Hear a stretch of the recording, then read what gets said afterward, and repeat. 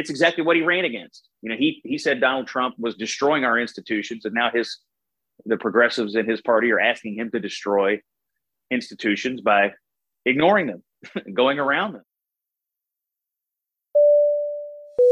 Attention passengers, we ask that you please fasten your seatbelts at this time and secure all baggage underneath your seat or in the overhead compartments. Flyover Country with Scott Jennings is prepared for takeoff. And welcome to Flyover Country with Scott Jennings. I'm your roundtable host, Joe Arnold. We are recording this podcast on Thursday night, July 21st, 2022 at 10:13 p.m. Eastern Daylight Time with Sean Southard, Kevin Grout, Jared Crawford, and Scott Jennings. Scott, we have some breaking news, of course, throughout America today, and that is the President of the United States, the second president in a row, in fact, has been diagnosed with COVID-19. Yeah, President Biden today, look, it felt inevitable. In some ways it's shocking that it hasn't happened before, given the number of people that President Biden interacts with and the amount of virus that's currently circulating. I do think it highlighted that we have entered a phase of this where Joe Biden got coronavirus, but because he had gotten his vaccines and because he has access to medical care, because he has gotten on Paxlovid right away, it highlighted the fact that we have turned this into an extremely manageable situation. Hospitalization rates are low. Mortality rates on this thing are currently low. A lot of people are getting it, even in President, but we have, thanks to medical science, figured out how to manage it as a society. So that's unequivocally a good thing. And we don't know exactly where Joe Biden got it, but a lot of people, I think, are experiencing this right now. Sort of surprising themselves to find out they have coronavirus. I know, gosh, Joe, you had it recently. Several other people in my life that I've known have tested positive for it lately. So I wasn't shocked. I don't know what the rest of you guys thought. I wasn't surprised at all. And frankly, I'm more surprised that it's taken this long for him to get it. John? I wasn't really shocked about it, kind of like you, Scott, but, I'm worried about him. I'm worried about him because, obviously he's older. He disclosed yesterday that he has cancer during. We'll get to that in a second. Let's be clear about this. This is a Biden-esque comment that's less about facts than it is about, let's just say, a questionable memory. But go ahead. Well, the man said it. Didn't he say that the words of a president matter? Like when he ran for office? I'm just quoting him here, Joe. No, in all seriousness, I hope that it's a mild case. It continues to be mild. That we have great technology now, vaccines and pharmaceuticals that are going to help take care of him. But it was interesting today. I don't know if any other of you all caught on the podcast the press conference today where they had the White House press secretary and the COVID czar come in and talk about this. And they got very frustrated with the White House press corps for asking very basic questions about the timeline of when the president started to feel sick, when he tested positive, and did he have symptoms before or after, and that sort of thing, including to where the White House press secretary said at some point, it doesn't matter when he started feeling sick. It doesn't matter when he tested positive. You are trying to make connections and make a case for something that is not important. And I think it's just very interesting to hear these people who when Donald Trump was president, went after every single thing. The Democrats did it to the former president, and the White House press corps did it to him about trying to nickel and dime or trying to figure out every single factoid and figure out a timeline. And it just doesn't matter now. If you're a Democrat in the White House, it just is like, oh, it's okay now because he's a Democrat and he's got COVID. It's a little ridiculous to me. Kevin. And I think you could make the argument that we're in two different phases of the virus. When President Trump got COVID, it was October of 2020. It was pre-vaccine. But at the same time, the White House didn't make President Biden's doctor available. They had, a public health official, the czar, and then Flack, the press secretary, come out and talk about it. And then, like Sean said, couldn't answer or didn't want to answer some very, very basic questions about the transmission of the disease. And it not only is their institutional response interesting, the media's response and like kind of letting them get away with it when everything about when the President Trump had the virus was a 5-alarm fire. And, you know, if they would have deigned to not have the doctor out there, I don't know what the media would have done. They would have just basically started writing Trump's obituary at that moment. Scott? Yeah, I think that the difference between Trump and Biden is, at the time Trump got it, if you guys will remember, and I think this is one of the saddest things about the entire response to coronavirus, there was a long period of time where a lot of people in the media, a lot of people in the punditry class, a lot of Democrats basically treated you, if you got coronavirus during that time, like you were immoral, like you had some moral failing, like you were a bad person, like you hadn't clutched the talisman hard enough, you hadn't done the rain dance enough, you hadn't told the coronavirus all the things that it needed to hear. Unclean, and that's why, unclean. That's what was, remember, that's what was going on. And so obviously they thought Trump had not properly engaged in the witchcraftery that they thought was necessary to defeat coronavirus. They thought coronavirus was a political virus. They thought that it understood our politics. They thought that it was going to be able to discern between the moral and the immoral. And so that's why they treated Trump that way. And now that Biden has it, I still think that impulse is somewhere inside them. But what's the difference now is that between now and then, every one of us has had it, maybe twice, and including the people who used to sort of enforce that regime. And so I think that's one of the reasons why you see them treat Biden in a different way, because back then it was, if we just all say the right things and have the right politics, it'll pass over our house. And obviously they all learned a hard lesson. Viruses don't know about our politics or debates here in America. Jared. Yeah, we also have to just mention, like, very quickly, like, it was a month ago that Biden was on the beach, like, by himself wearing a mask. I mean, I don't know if we've talked about, we talked a little bit about mask mandates, I think, last week, but the San Diego school district's bringing mask mandates back. I mean, it's just like, there's so much of this, like, strange theater that's still going on, too, and why we can't just, like, sit back and be like, yeah, like, there's a chance you're going to get it, isolate, take the medicine, and go back to work. Like, it's so strange to me, the theater that we can still continue to do. And, even Biden today, like, doing some of these videos about him still working, not wearing a mask, which of course is against the recommendations of the CDC. That was the Holy Bible for the last 2 years, apparently. I mean, it's just so strange to me. And again, this is like Scott said, the idea that you were careless or you were a bad person if you got this 2 years ago. I mean, it's all very strange. Kevin, well, let me ask one question for the group, because I'm interested in everybody's thoughts on this. At this point, I think what you said, Jared, is true. I mean, it's quite obvious that you can do all the things, get the shots, even people wearing masks. I mean, as you pointed out, Biden probably wears a mask more than most people, although his mask etiquette has been bizarre. He'll wear it when he's standing outside by himself, but then when he approaches a group of people, he'll take it off, which is when you would have. But let's argue, for argument's sake. He has to be able to sniff people, Scott. He has to execute his sniffing duties. I just what I am thinking we're still grappling with, and we saw it in the response to it by Biden today. I mean, they put a photographer in a room with him. Guy's got coronavirus. They put a photographer in there. But we still have corners of our society that are still basically acting like we don't have a vaccine. We don't have Paxlovid. We don't know all the things we know. I mean, I'll just tell you, whenever I do my CNN appearances, I have to take a test before I walk in to the studio. Now, I've always tested negative, but I have imagined, I have to fly to New York. I have to fly to Washington. I've always imagined that it's more than possible that because of all the transportation and interactions I have to get here, that one of these days I'm going to test positive. Now, I've had it at least once that I know of because of the antibodies in my blood that were detected in May. But the reaction to that would be to send me home. Like I would have to leave immediately. I don't know. I'm just wondering about what your all's personal interactions are in life. If you get it, like what do you anticipate what happened to you at that point? And are we ever going to get to a point where basically, if you have according to them, Biden has a mild sniffle. That's why he's got a sniffle.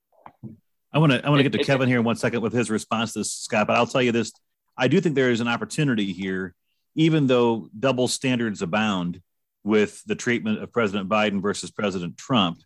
There still is an opportunity here because it's through the example of and the experience of our septuagenarian president, almost 80 years old, I guess, this fall, is to say that after he comes through this fine, and we realize that the therapeutics are out there, and that we are now living with COVID rather than trying to, live in a zero COVID world, this, I guess, is an opportunity for us to finally turn the page. So I'm not saying it's a good thing that he has COVID, but in terms of, the good that can come out of some experiences, I think that perhaps we can all learn from this. And it took too long. And there is a double standard with the way this president is treated with this situation than the other one. Kevin's point is very well taken from before, as we certainly didn't know anywhere near as much as we know now. And there's maybe we're on 5 or 6 more variants since the original one in pre-vaccine times. But Kevin, go ahead. Yeah, Scott, you ask a very interesting question. When COVID came to our house, it was we all kind of locked down, isolated the affected, and just tried to wait it out. I don't know what you would be forced to do in when you're in New York or DC. I assume you would be immediately ejected from the building onto the street, and then whether you rent a car and drive home or stay in a hotel somewhere, it would be very interesting. You raise a good question, because look, I mean, let's just pretend you tested positive. I mean, if you went to a train station or an airport and flew home, I guess they would say that's the wrong thing to do. But at the same time, given the rates of positive tests we have right now, given how much virus is circulating, I mean, it's a fair bet that no matter where you go today, a bunch of people in that place have coronavirus. I mean, whether they know it or not, they probably have it. And so I guess, Kevin, the question, and I'm interested in your thoughts on this, is at what point are we going to end the testing? I guess I don't mean that people shouldn't get tested if they think they're really sick, but I guess that's I don't know. I just think it raises a whole bunch of questions about how much longer can we go where you are isolating massive chunks of society, up to and including the president of the United States, over a disease that is treatable just the way we treat virtually everything else. Now, I guess the counter argument is, well, you won't know you have it unless you test for it. But to me, it's less about the testing than it is about how we're treating the people that get it in the moment. I don't know. Maybe there's no way around it. And for that matter, as we get to Sean, for that matter, also, it's just like, just because you have COVID doesn't mean, what is COVID now in this new very, strain of it? Because in the long run, it has to do with how many people are getting really, really sick than it is about what diagnosis is. Sean? Well, we're also still I feel like we're so even far removed from even that possibility, Scott, because we're still in a position where people are like, I'm going to tweet out the fact, here's a public statement that I have it. When we have all of these amazing technologies and tools available that, you're going to have a mild case. And of course you should let your close contacts know if you have contracted the virus, but we're still at this point. It's like, it is a self-flagellant sort of situation where it's like, I'll admit I got the COVID. I had 3 vaccines. I did the 2, and then I did the booster, and I got it 3 weeks after having the booster. And, I did quote everything right. But it was like, I went and told all my contacts, that sort of thing. But we're still in this moment where it's everyone like, oh, I need to do a press release about the fact that I've had this, even though I've done everything right. And I feel like we're so far removed, Scott, from even that sort of possibility that you've talked about, where it's like stopping testing or not making a big deal out of testing, that sort of thing. I mean, you're raising the thing though that's like on my mind, which is, at what point does this cease to be a press releasable item, which is sort of it's a representation of the fact that we're still treating it the way we treat it, instead of treating it like we treat many, many other things in our lives. A minor inconvenience and we move on. I mean, we don't issue a press release every time one of us gets the flu or one of us breaks part of this, Scott, an ankle. Isn't part of this, Scott? You say we, but who is saying all this? Who is being so public about it? Well, our politicians are politicians one. and the mass media. And this is the situation where there's an expectation of this kind of transparency. And you still had on the cable news networks today, this retreating back to, I felt like COVID for a little while there on the breathless reporting of the president's diagnosis, like we had gone back a year in this pandemic. Like we, the coverage was almost like, oh, he's gotten this new and strange disease, and let's have a doctor on to tell us what can we expect. I mean, look, we all know what to expect. Like, it was really weird. You're right. It felt like we had gone back in time, and the reality is, I hate to like minimize it, but it's a 30-second story. He got COVID. He has a sniffle. He got the shots. He took the drug. He'll be fine in a couple of days. That's it. That's the story. And it's a good thing that that's the story. And I almost got the feeling in the coverage today, like people were like, oh, they were straining for someone to say it could be so much worse. It could be. Well, if you do all the things you're supposed to do, 90+% chance it's going to turn out just fine, right? Jared. Yeah, Joe, it's sort of ironic that you say it felt like we were a year ago, because if this was a year ago and it was the Omicron variant, we would probably be pretty concerned here. I mean, with Biden's age and the seriousness of that variant, we probably should be concerned at that point, right? I mean, just given the sort of statistics, right? But at this point, it really shouldn't be a story. Like Scott said, it should be sort of 30 seconds. Okay, cool. And move on. Now, Biden's administration has an ability to mess things up and make bigger stories out of things that shouldn't be stories. And, the inability to contact trace him, but they can, force third graders to contact trace and those sorts of things. So, they made a bigger story out of it by messing things up, but it really should have been quick. He's done. He's okay. Mild symptoms. We'll see him in a few days. Kevin, and then we're going to get to Sean about the new poll out this week, Quinnipiac, which we're going to ask you, Sean, what did Joe Biden rank highest on in that poll? But first to Kevin. I was just going to say, Jared, if this were a year ago, we know what we'd all really be concerned about is that if Biden was really out of commission for a while, Kamala would be in charge, and that would be a real problem. And that affected there are some, certainly people asking about that today as far as what's going to happen next. But I will say, before we get to the Quinnipiac poll, and this goes back to what Scott was saying earlier. The other thing is that even though COVID, I do believe we can move on from this. There's going to be, and I'm convinced now that the longer this has gone on, this has become a dogmatic type of belief or kind of recalibration of some people's expectations about this particular virus and disease, I guess, in general. I don't know, in the sense that this will always be here for some people. There will always be this. I mean, I'm convinced now that it'll be 10 years from now, and there will still be some sort of carrying this forward by the folks who are convinced for it. There are people, Joe, who I think, and look, the Chinese government still clings to this, that you're going to have a world of COVID zero, where basically, if we all just the other day, I saw somebody on Twitter saying, if we all just masked for 2 weeks, it would go away. Man, where have I heard that before? It's like right. There is a group that is clinging to this COVID zero idea when it just doesn't seem like the virus is going to let us do that. Human activity doesn't allow for it. And so what we've done is what we do for every other disease, manage around it.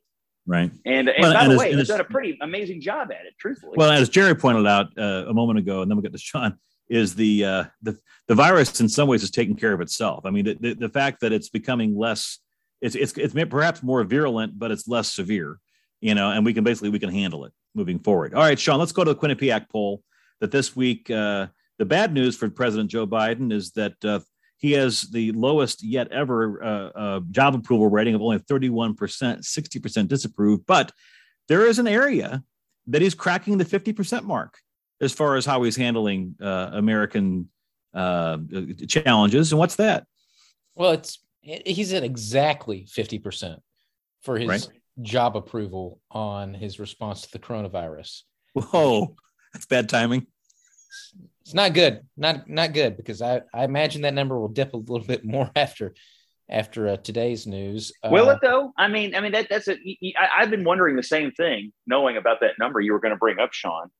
And then I've also been wondering, and I'm interested in your thoughts on this, of the people who disapprove. I mean, it's probably some mixture of people who are still mad about the lockdowns and mad about, all sort of the incomprehensible government mandates and contradictions, but also people who think he still isn't doing enough. Like I to Joe's point, there are probably people who disapprove of him on that think, the U.S. government should be doing what China does, which is locking us all in our houses right now and never letting us out. I assume some people are mad at him for not doing it.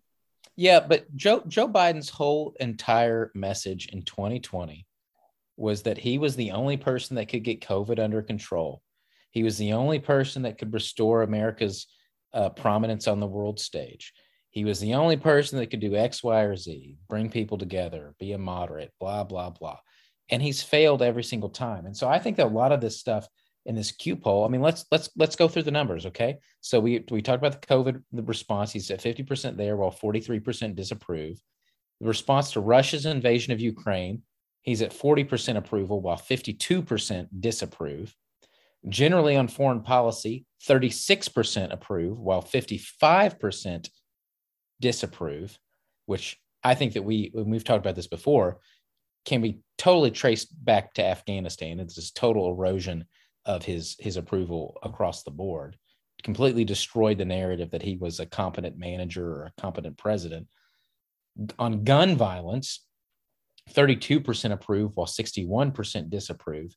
And then on the economy, the issue that actually matters to most people when they go to balance their checkbook or go to fill up their gas tank, on the economy, 28% of Americans approve, while 66% disapprove. And so it's interesting to look at that economic number and compare it to his overall approval rating, Joe, that you mentioned about that. He's got a 31% approval rating. And that's just 3% points ahead of his overall approval on the economy. I mean, it's pitiful. And in addition, the other big, at least for me, the takeaway from that poll is that 71% of the American people say that they did not want Joe Biden reelected. I'll go ahead and bring up the other part of that was that 64% don't want Donald Trump to run in 2024, but we'll see how all that works out. Scott, those are slightly different questions, by the way. Yeah, that's true. Do you want Joe Biden reelected? In a vacuum, your reelect number is often going to be different than if you're matched up in a head-to-head. It's a slightly different question. I thought that was tricky how they actually worded that. I've seen other polls showing basically 70 to 80% of the American people don't want either Trump or Biden to run again. The question is, if Biden did run and Trump did run, so all the people who said I didn't want either of them to run, well, now they're having to pick a side. And you wonder how that breaks down. I know there've been some head-to-heads between the two of them out there showing Trump slightly ahead right now. And obviously the election isn't today, but if it were, it's a pretty reasonable chance Donald Trump would beat Joe Biden, despite what, the January 6th committee would say or anybody else. And I think that's to Sean's point, that's a pretty interesting place for Joe Biden to be, given how he ran his campaign. I mean, remember, he said in a debate that anybody who presided over as many deaths as Donald Trump shouldn't be allowed to be the president. And he's well beyond the death toll from coronavirus than what Trump had. And he had the vaccine the entire time. And so his own metrics that he said he would judge a president by, he's fell well short of, which obviously that and on the economy is why he's suffering in the polls. So the actual job performance and the conditions of the country certainly are just pummeling Joe Biden. I mean, he's not even treading water. He is just drowning politically right now with that. But at the same time, you have a concerted effort on Capitol Hill. The January 6th committee is, as we are recording this, they are still offering up the testimony on Thursday night. They've already announced they're going to do another round of this in September. Scott, let me ask you first, but I'm going to ask everybody else, and then we'll go to Jared first, and then Kevin, then Sean. Because, I mean, obviously there's, accountability certainly, and, what actually happened, all those things are at play, but certainly there's a political motive as well with January 6th and the way the committee is formed in the first place. But Scott, do you have a sense yet of to what extent this is affecting Donald Trump's political future? Well, I certainly think that if you just look at some of the surveys that have come out recently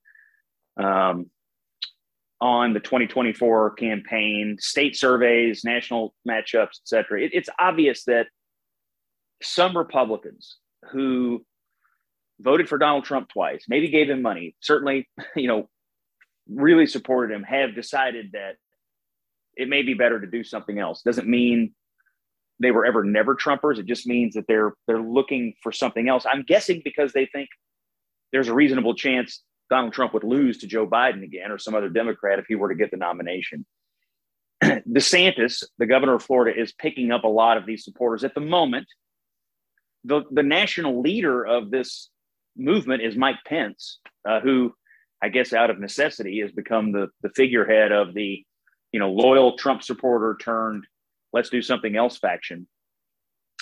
And he's not benefiting from it, Joe, as much in the polls as DeSantis is right now. But if you just look at it on balance, the Michigan survey that came out a few days ago showing DeSantis and Trump tied in a Republican primary. There was a New Hampshire survey a few weeks ago that showed DeSantis ahead of Trump. The national surveys still show Trump well ahead of DeSantis, but certainly roughly half the party is looking for something else here. And Trump still has quite a bit of support, for the half that wants to stay with him. I mean, they're pretty solid at the moment, although degraded to some degree. So, yeah, I do think it's had an impact on his standing. I still think he's the front runner to get the nomination. I do think there's an obvious opening for him to get it. And I still think his best friend in all of this is fragmentation. If you have 12 people run against him, it makes it likelier for him to be able to get the nomination, even with a degraded base inside the Republican Party. By the way, Scott mentioned that lane of folks that aren't talked about as much, being those that were not never Trumpers. At the same time, they voted for him because they like the other ideas there, but they're willing to take a different lane now. That's the Jill Colvin Associated Press article that Scott has put in this week. I encourage everyone to Google that and look for that. Jared, what are your thoughts? Yeah, the popularity of DeSantis to me signals that there's still this appetite for this sort of populist, type president in the Republican Party, right? That the Tom Cottons, the Tim Scotts, even the Mike Pences of the world who aren't polling as well. It's clear that the Republican voters still want somebody who's aggressive like Trump, who is, not going to take the BS, who's going to go after the media, who's going to push back on this like wokeism. And so it's clear to me that the Republican voters still want somebody like him. They just don't want the baggage, right? January 6th being the biggest baggage of them all. But, there's still small things that over the years that, I think Republican voters clearly, coming into 2020 had concerns about with Trump. But the policy of it is interesting to me, that, the Republican Party is not trying to return to a Mitt Romney type candidate or somebody like that, right? In air quotes, kind of a moderate candidate. So it will be interesting to see how, again, Scott has mentioned this many times, that the fragmentation is Trump's best friend. But him pitted against DeSantis will be interesting because they run the same lanes on a lot of things. I think Jared's point, just to put a capper on that, is exactly right. I don't know if it's populism or not. I don't know if that's the right term for it, but I think the meaning of it, Jared, is correct, and that is they want somebody who has all the right enemies. Yeah. They want somebody who the media hates. They want somebody who has been posted up against the people that they hate, whether it's the media or Andrew Cuomo or, some woke corporation, and has come out on top. That's what they loved about Trump, was sort of a willingness to fight all these dragons at the same time. and not shrink from it. And if there's one thing I learned after 22 years in Republican, that there was always just this rumbling in the base. Why don't we fight the media as hard as they fight us? And Trump comes along and he gave it to them. And it's not a policy. It's not, populism. It has nothing to do with the economy. It's an attitude. It's a state of mind. It's just a reaction to the world. And DeSantis has picked up on that. And some of it he's created and some of it the world has given him. But he has shown a real instinct for understanding that having all the right enemies is the path forward. And as you pointed out, Jared, he gives you that without giving you the baggage of anything that has happened in Washington lately or anything that happened on January 6th, which is a huge electoral bonus, for somebody trying to get elected president in 24. Kevin, in that regard, Mike Pence, certainly, even though he acted patriotically and did his duty on January 6th, that baggage still comes with him regardless.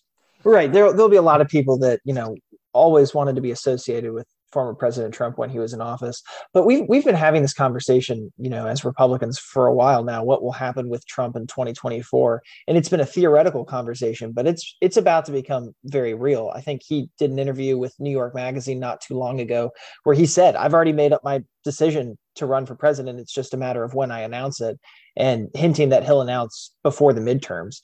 Well, that is coming up really soon. And I imagine once he's out there, Scott, you may have a better read on this, but he probably won't be the only one out there for long. Other people will start emerging, and then that fractious non-Trump battle will begin. And I if it begins in public or if it begins in smoky rooms in the background to see who's going to take him on, this conversation we're having is about to become very real very soon. Yeah, DeSantis has some time because he's on the ballot in Florida. He can. Right.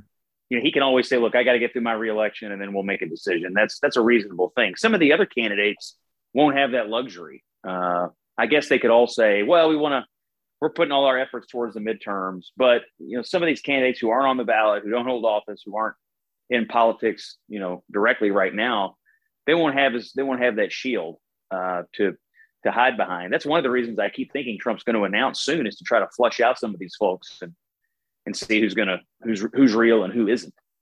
And so we'll see how they react to it. I mean, the one thing as a positioning matter, Mike Pence is out there saying, basically, I'm going to give you everything you loved about Donald Trump, except, I'm not going to break the Constitution.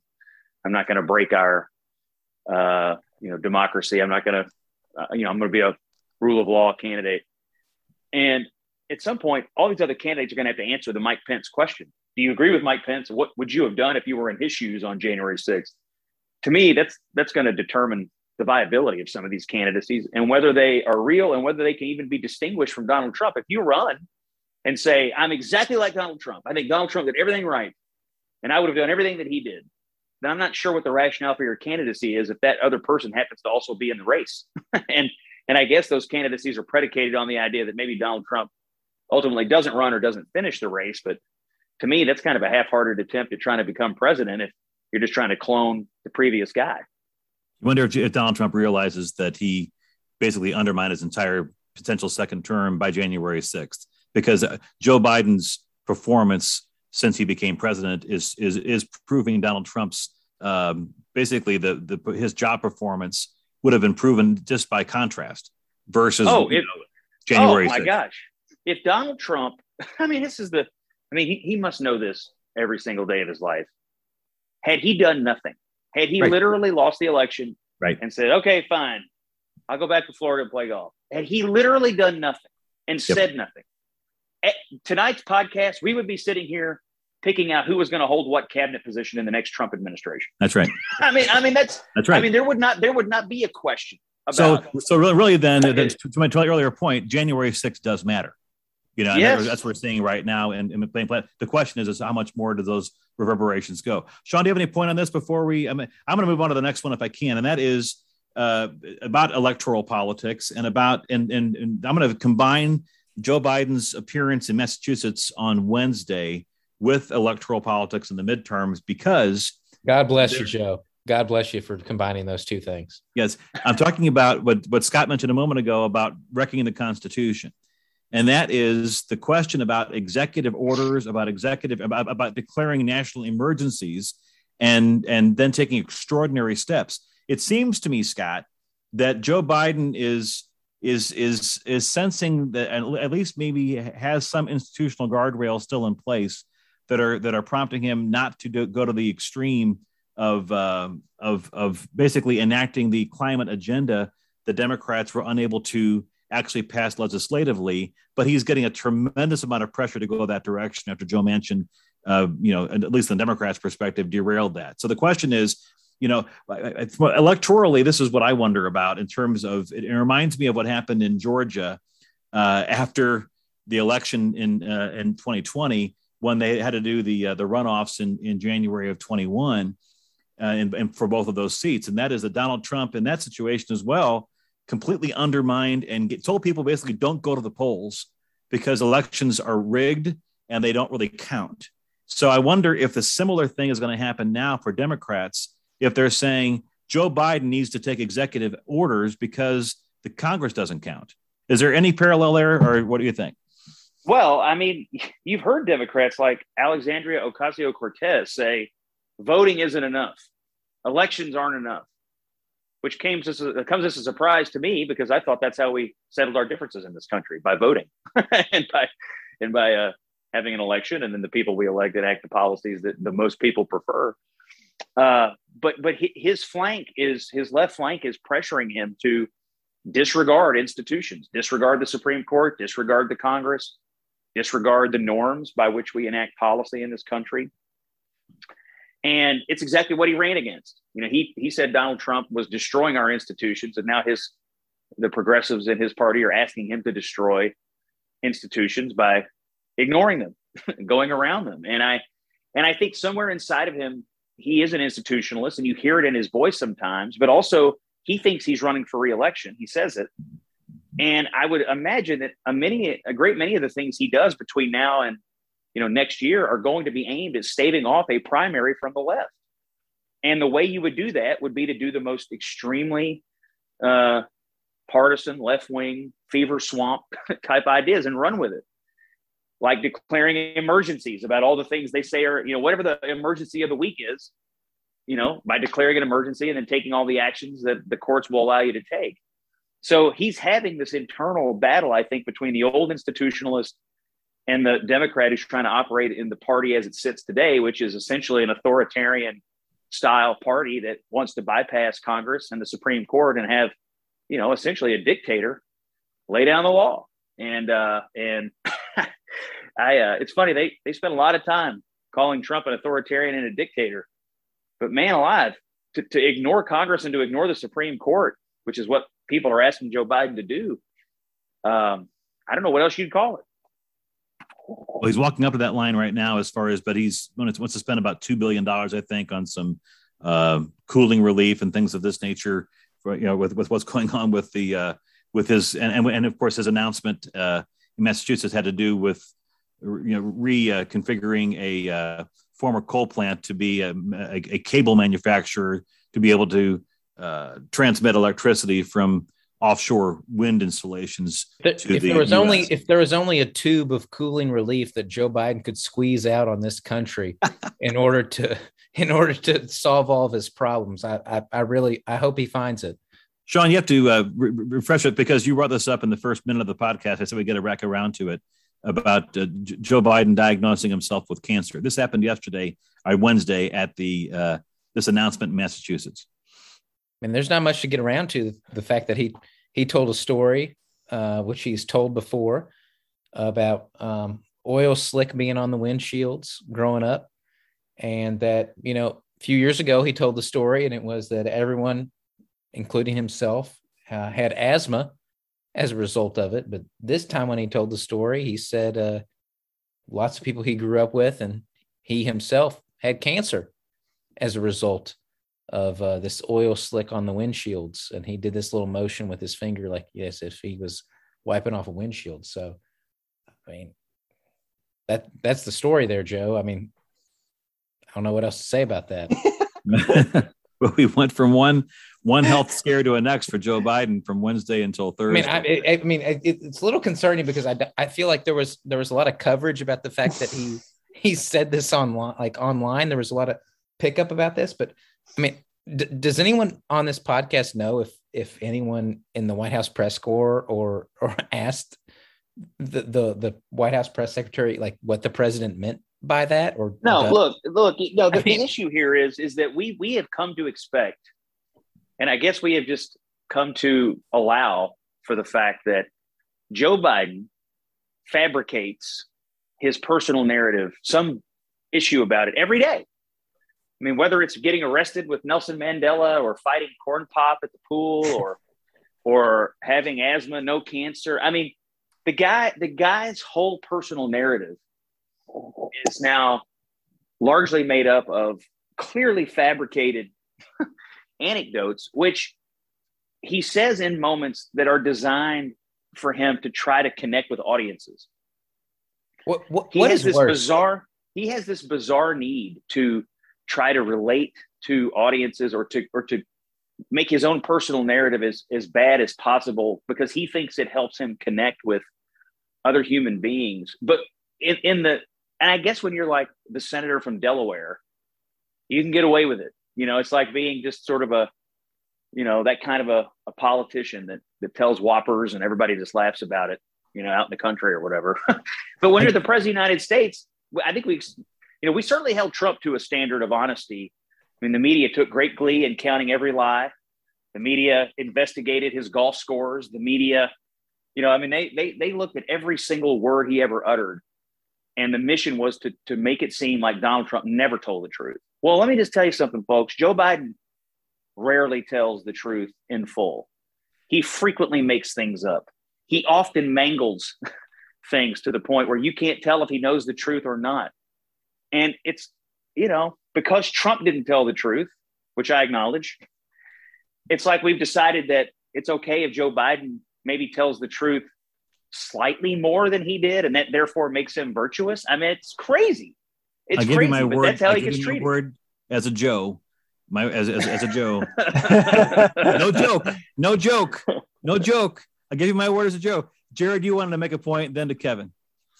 Yeah, I was just quickly on the emergency power stuff, which we've moved on from a little bit here. But, during the COVID pandemic, governors across the country, both red and blue, got, really used to these emergency powers and really started to like them.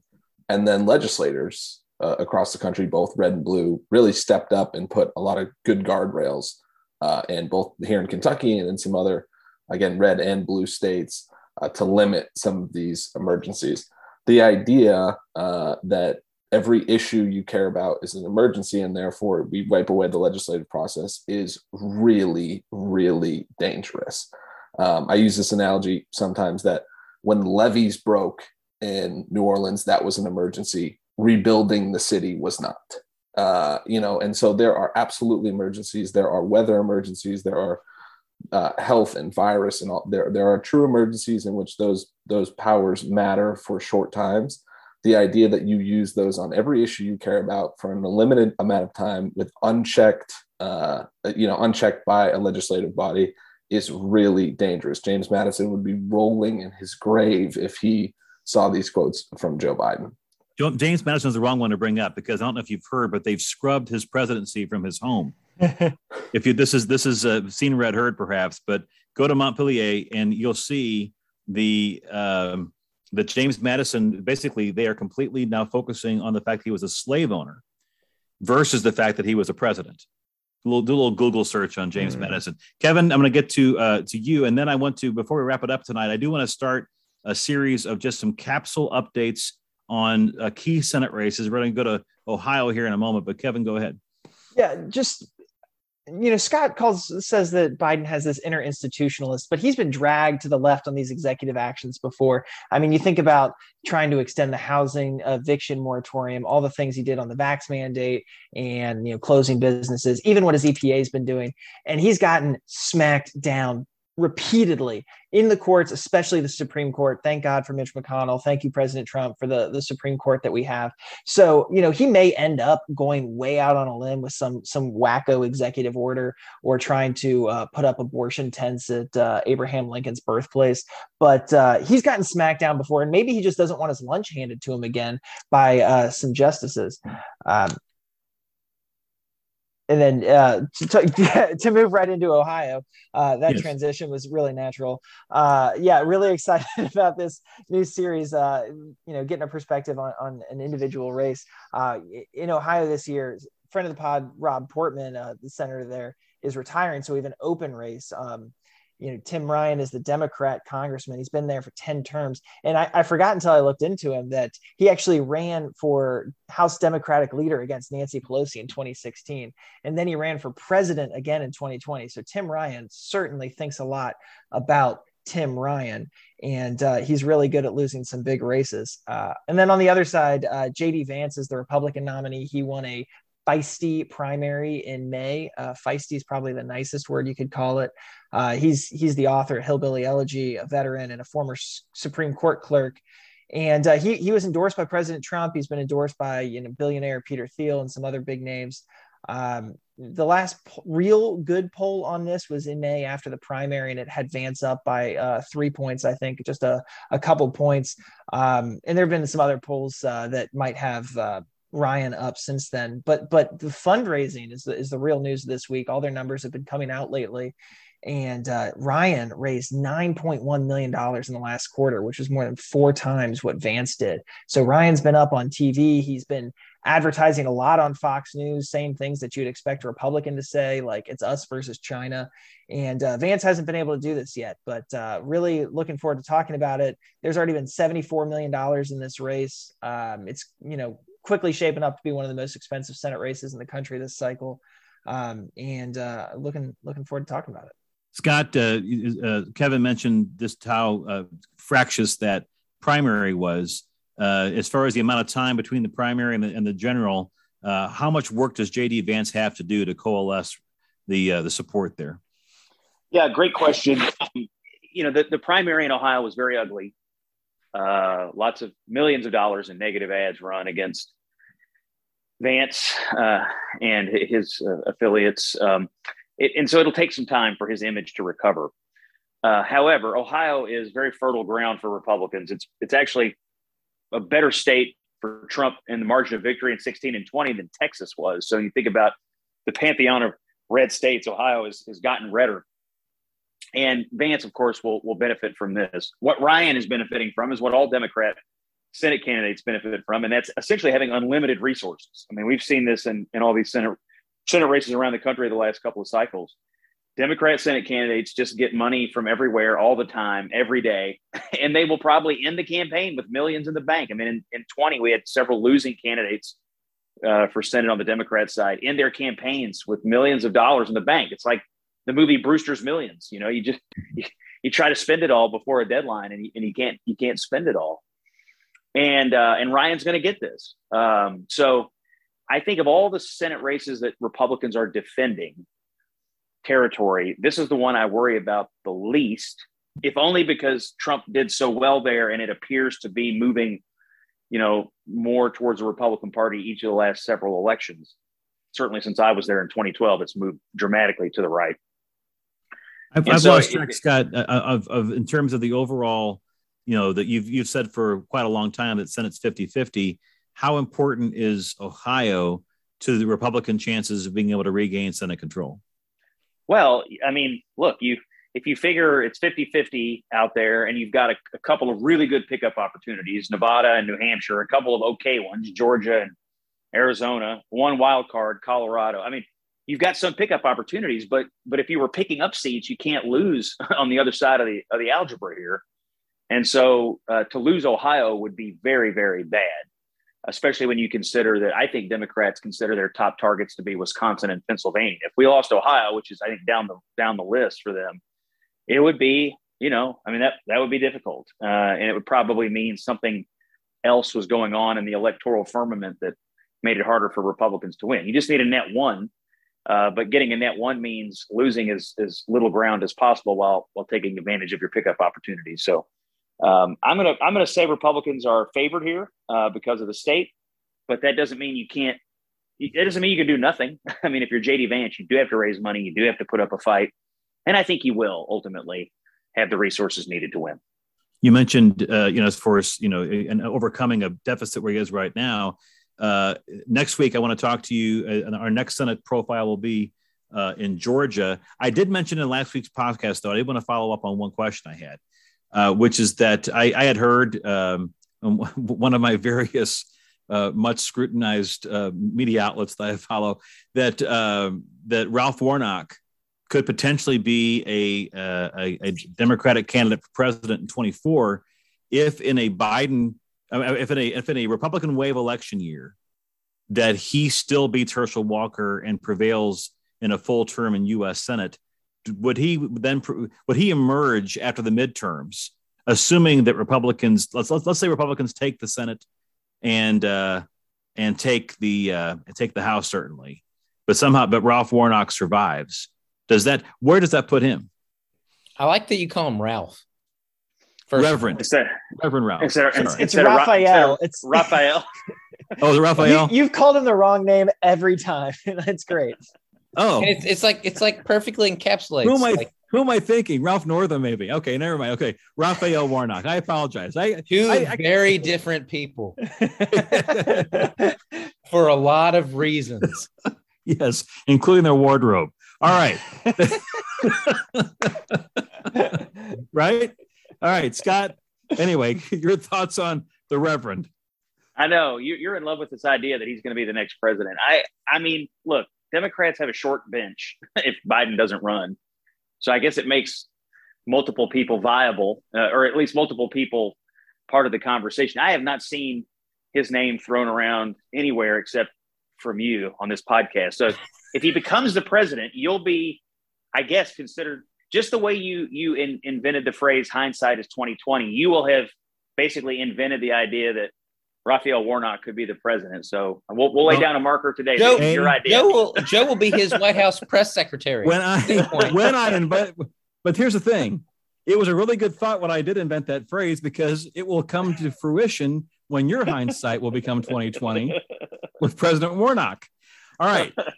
A real quick scene read heard, because I do want to send out birthday wishes to my nephew, Xavier Ryan Steffensmeyer, in Nebraska, student at University of Nebraska, Omaha, who celebrated his 21st birthday on the day of the moon landing anniversary. What is so funny, Sean? Sean's losing it.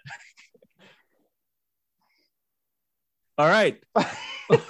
I'm sorry. The moon landing? Okay. All right, July 20th is his birthday. All right, any other observations from this week, other than any birthdays you guys want to honor before we move on? Scott, when do you want CNN next? By the time this podcast is aired, I will have been on late at night with Don Lemon following the January 6th hearing. So late Thursday night, and then I'm on Friday morning on CNN New Day. Friday afternoon on The Lead with Jake Tapper, and then I'll be on Sunday morning on State of the Union, and then back on sometime Monday and or Tuesday. So got a fair number of appearances, and I'm sure a lot of it will be focused on January 6th and some of the stuff we covered tonight regarding the state of the Biden presidency. Any thoughts, gentlemen, before we go? Is it time? It's time. I have not seen, read, or heard anything. You're still getting over jet lag from your Parisian vacation. Oh, I'm sorry, your study session. Whatever it was. That's Joe, it for this week. We'll talk about this privately, Joe. We'll talk about this privately. I'm glad. Thanks for listening. For Jared Crawford, Kevin Grout, Sean Southard, and Scott Jennings, I am Joe Arnold. Thank you for listening to Flyover Country with Scott Jennings. Flyover Country with Scott Jennings is a production of Bluegrass Media Lab, coming to you from the heart of Middle America, Louisville, Kentucky. If you like what you heard, subscribe to Flyover Country on Apple Podcasts, Spotify, or wherever you find your favorite podcast.